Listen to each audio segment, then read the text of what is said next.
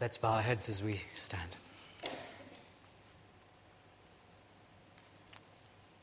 Lord God, use your word, we pray, to build us up so that we and all your people may be like that comet blazing across the world in the love of Christ. Amen. Please do sit. And please find Galatians chapter 5. It's page 1171. Freedom.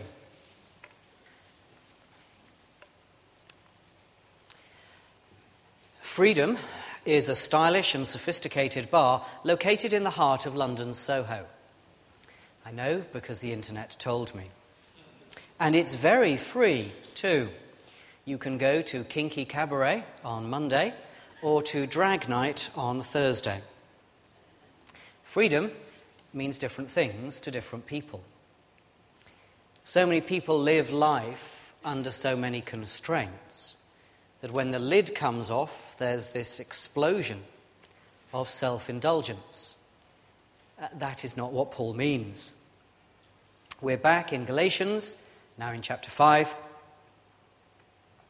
And to summarize what we've already heard in Galatians, the Galatians have heard a while back now from Paul a message of the grace of God in Jesus, God's mercy and kindness towards us who only deserved punishment. But now they are coming under a new influence, the influence of those who are offering Jesus plus. Jesus plus the Jewish law. Yes, they say, Jesus is the Messiah, but he's the Messiah of the Jews. So to get the benefits of God's grace, you'd better become Jews first. For men, that meant the knife. And Paul sets out to explain in new ways in this chapter why that's nonsense and dangerous nonsense to boot.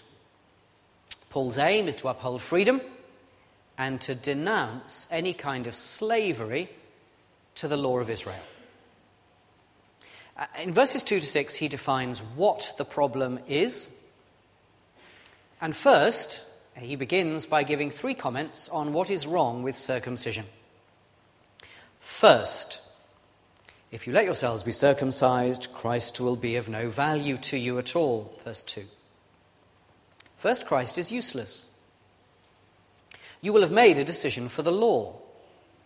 Now, elsewhere, he's argued that Christ's obedience, as it were, the law is like a vessel, a jug, with demands. And Christ's obedience fills up to the brim of that jug the demands of the law, so that the law has most literally been fulfilled.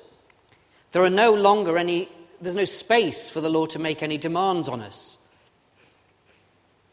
What happened on the cross is a total obedience by Jesus, which fills up the law and takes away its penalty for our sins. So to go back to the law makes Christ's work useless. Secondly, you're going to have to go all the way. The law was never a matter of picking and choosing, it's all or nothing. Opt for circumcision, the great marker of being included in the law. You can't just have circumcision. You've got to start thinking who's going to turn the night lights on and off for you on a Saturday. Because you can't do it anymore, because you're supposed to keep the law. Thirdly, you will be alienated from God, Christ, and fallen from grace. Verse 4 now. If you throw your lot in with the law, that means in itself that you are rejecting God's free offer of grace. Christ plus always ends up meaning Christ minus. To add to Jesus and his work is to deny him and his work. If you look at how he starts in verse 2, Paul is very solemn here. Mark my words, I, Paul, oomph of apostolic authority, I tell you, if you do what the incomers are saying, then Christ is useless, the law has got to become everything for you, and grace has fallen away from you. But we, verse 5, But we are defined by faith, not by the law, and in two ways. First, by faith, we wait for God to reveal by his Spirit the firm and certain hope of our public proclamation as being righteous, being right with him. We don't see it now, although by faith we believe it and we act on it.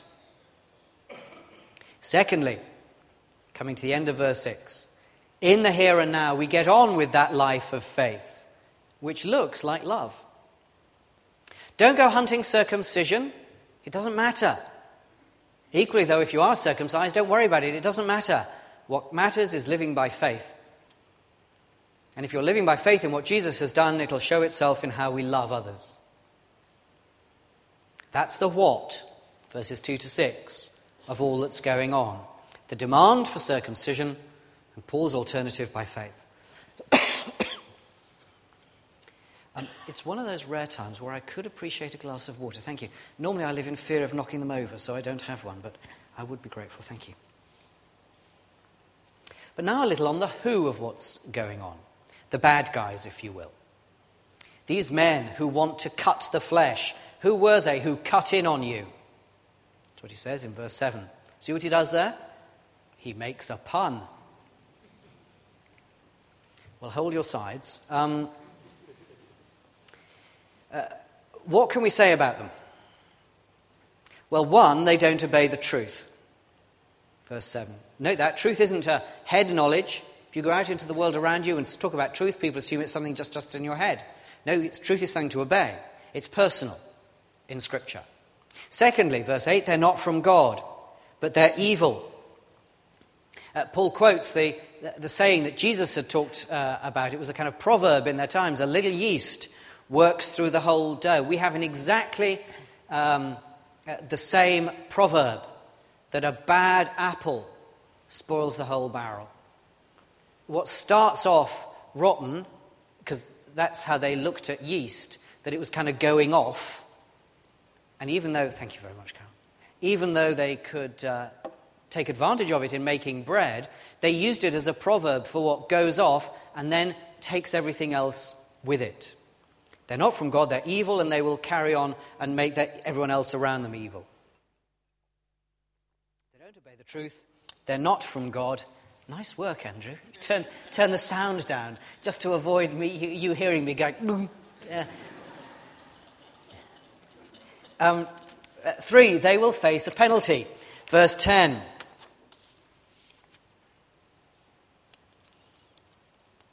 The one throwing you into confusion will pay the penalty, whoever he may be. 4, they're wildly wrong if they think I'm preaching circumcision. What was happening, probably, is that they were accusing Paul of being inconsistent. When you're with us, you preach against circumcision, but then you go over to some bunch of Jewish people and you never say anything to them. You say they're okay because they're circumcised. You don't tell them to renounce their circumcision. So you're kind of inconsistent. When you're with them, you're preaching circumcision anyway. And Paul says, no, I'm not. All I'm saying is that circumcision doesn't matter.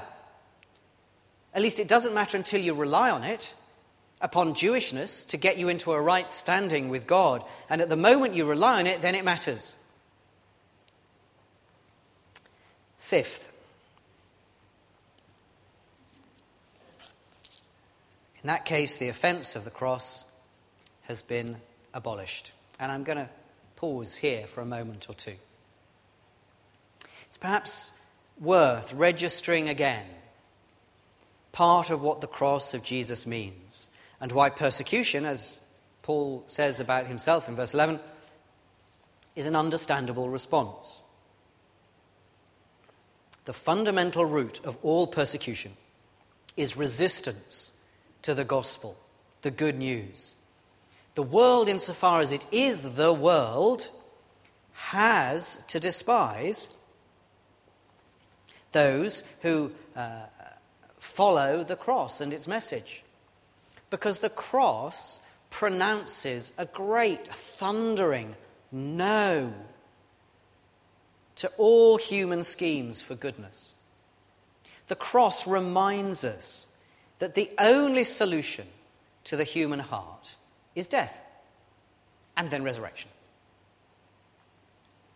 But humanity will always think that the answer is education, knowing more. When the message of the cross enters our ears, then we're only going to go one of two ways. We're either going to go to repentance or to rage. Because it's the kind of rage that is an affront to our ego. There are all kinds of ways in which it shows itself, but just because Ian's quoted it, let's use that one. I would be a Christian, only it's not cool. Well, surely the definition of cool is to be that person, like the kind of, like the Lone Ranger, who is just their own little island, untouched, cool towards anything else, picking and choosing what they want to do, and followable, worth following, because they're untouched, which is a bizarre definition. And when we go into the world and pronounce a message that is magnificently uncool, because actually we say we're not alone, togetherness with others is at the heart of it, with all the mess and the disagreement that brings. It's desperately uncool. Great. We wouldn't mind a message that commends us or makes us feel good. But the cross tells us that we completely lack real goodness. For that, we need to die and to be raised to a new life. And so I urge you, if you've never worked through what the cross means, then do so today. Take it to our prayers after the service. It's not surprising then that Paul himself is enraged when there are those around who say that Jesus helps, but what really matters is keeping the law. Oh, I wish they'd go the whole way and hope the knife would slip while they're at it, he says. Verse 12. It's a rough translation. That's the what and the who of all that's going on. Paul insists that we are not to keep the law. But if that's what freedom is, then so far this could let in kinky cabaret on Monday and drag night on Thursday. We're free from the law, woohoo, let's party. No, verse 13, do not use your freedom to indulge the sinful nature, rather serve one another in love. And that is an astonishing line. He's addressed them as brothers, yet again he tells them again the fundamental relationship is kinship. As brothers and sisters in Christ, that's what we are. But there's no easy way in English to convey the kind of gobsmacking, open-mouthed stunner of what he says.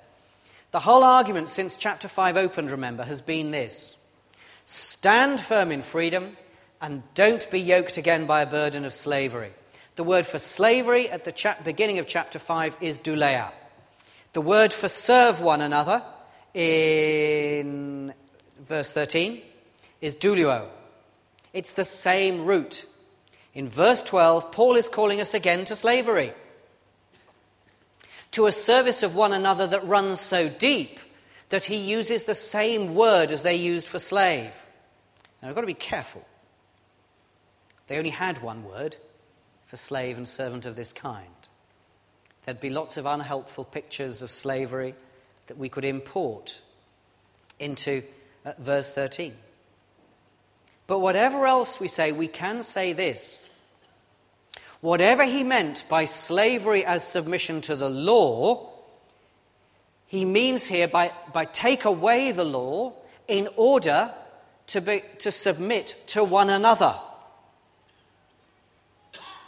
And so, verse 13 or 14, love your neighbour as yourself. We are freed from the law, but we are freed for love. Now, of course, if we turn from the scene in this letter and we turn the spotlight on ourselves, the problem that many of us are going to face is we've heard all this before. Again, Ian touched on it in his prayers, that sense of ho-hum. We've lived a while as a Christian and we know the message. We've had the chance to develop subtle and sophisticated ways in which we can think ourselves free while actually still following some kind of law. I don't suppose anyone here believes in a strict way that Jesus is all right as far as he goes, but what really matters is following the same code of behaviors I follow. But it lurks. We say by faith, and we mean by faith. The problem is that law lurks. For instance, I can't remember any time when I could have thought of this congregation and thought, they mustn't keep on biting and devouring each other, verse 15. Oh no, another week of biting and devouring each other. Never thought that. We're far too well-mannered to do that. But we might well have such different opinions about things that don't finally matter. Perhaps we might gossip about others.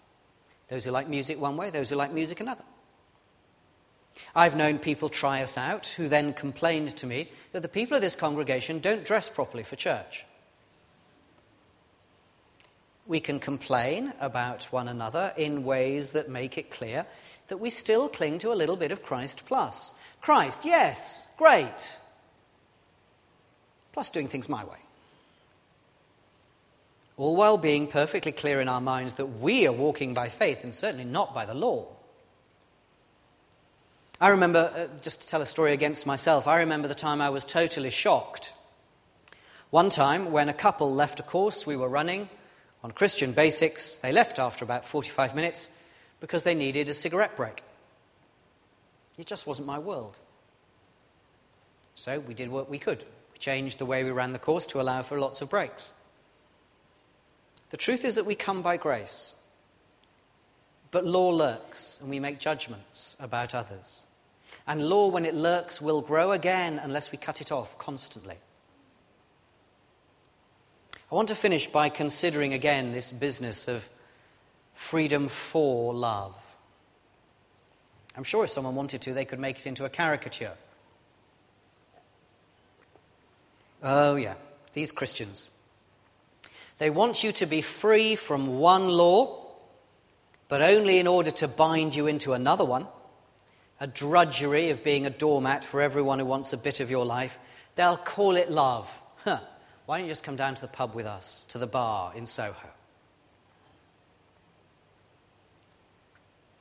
And that, I suspect, is exactly the reaction I would get if I tried to take Paul's message of freedom to some of those who hang out in Wardour Street, that Christian freedom is a contradiction in terms.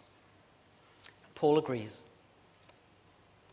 He couldn't write verse 13, serve one another in love, unless he was acutely aware of the fact that Christian freedom is a willing slavery. Only it's of a very different kind. There was a song in the 1970s that captured it. Some of you, some of us, will remember it, unfortunately. Pierce My Ear. It was quite a novel idea in the 1970s when not many people had pierced ears. Probably wouldn't work quite so much now, but it's not a song for tattoo artists, but it derives from a provision in the Old Testament law. If a slave was freed, but wanted to continue in service to their previous master, because that master had been kind and generous, then the law provided for the former slave to have his ear pierced as a sign that he was now a willing servant and no longer a slave. It's a picture of what Paul is saying here. It isn't that freedom is basic and Christians go and spoil it by adding loving service to it. Any more than God in his divine freedom said to himself, "Oh, all right, I'd better go and sort it out for them, Gabriel." Loving service is who God is. Loving service is what he created us for. Loving service is what we're made for and therefore what we are freed for. Next, that brings conflicts, and next week we'll look at those. But it remains the truth. We are most ourselves when we are for others. Just as God is most himself when he is for others. Well, not as though he could ever be anything other than that. Last week I spoke about the ways that equality can trump all the arguments that there are about the place of homosexual affection in our world. It's a hot topic. It means we have to move in careful boundaries, saying yes to this, no to that. But hot topics have a way of constraining us.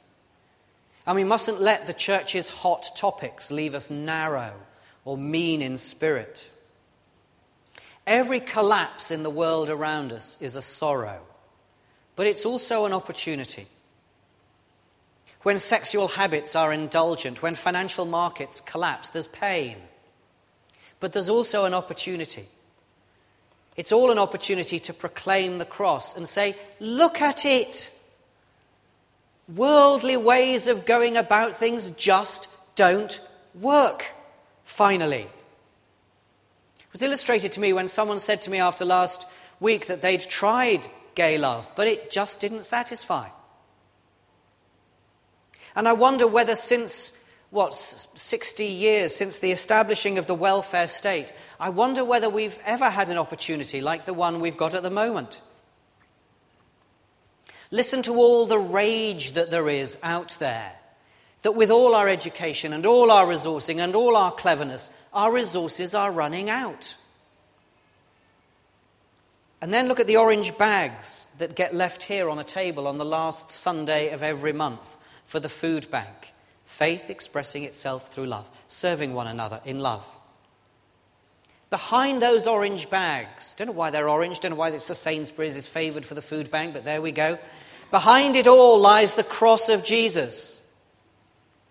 First come to terms with it, perhaps for the first time, perhaps all over again. Renounce, give up, set yourself at peace from the sheer hassle and drain of keeping up standards that Jesus couldn't care less about.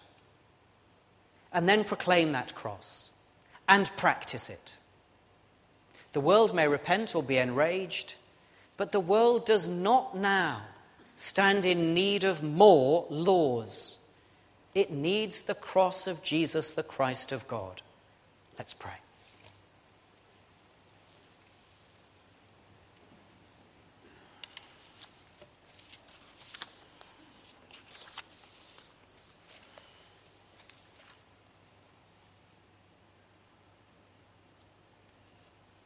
There may be things that you personally need to come to terms with God, but right now let's do so as a congregation. Lord, we come before you and we repent of all those things that we have added to the cross of Jesus,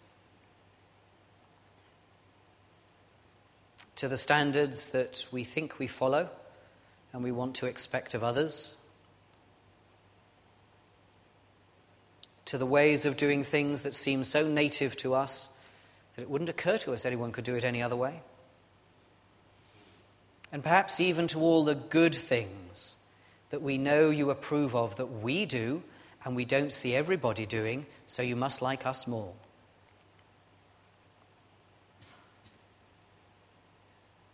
Lord, have mercy upon us, upon our wretched and endless quest to mark ourselves out as different, better than those others you've called us to be our brothers and sisters. We repent of it, and we ask that you would set us free to serve one another in love, to find new paths of love in the endless landscape of love that you open before us, with all its opportunities, whether they're like Ian's down the pub with his friend, or whether they're in our workplace or school or wherever it may be. Set us free all over again, we pray. Amen.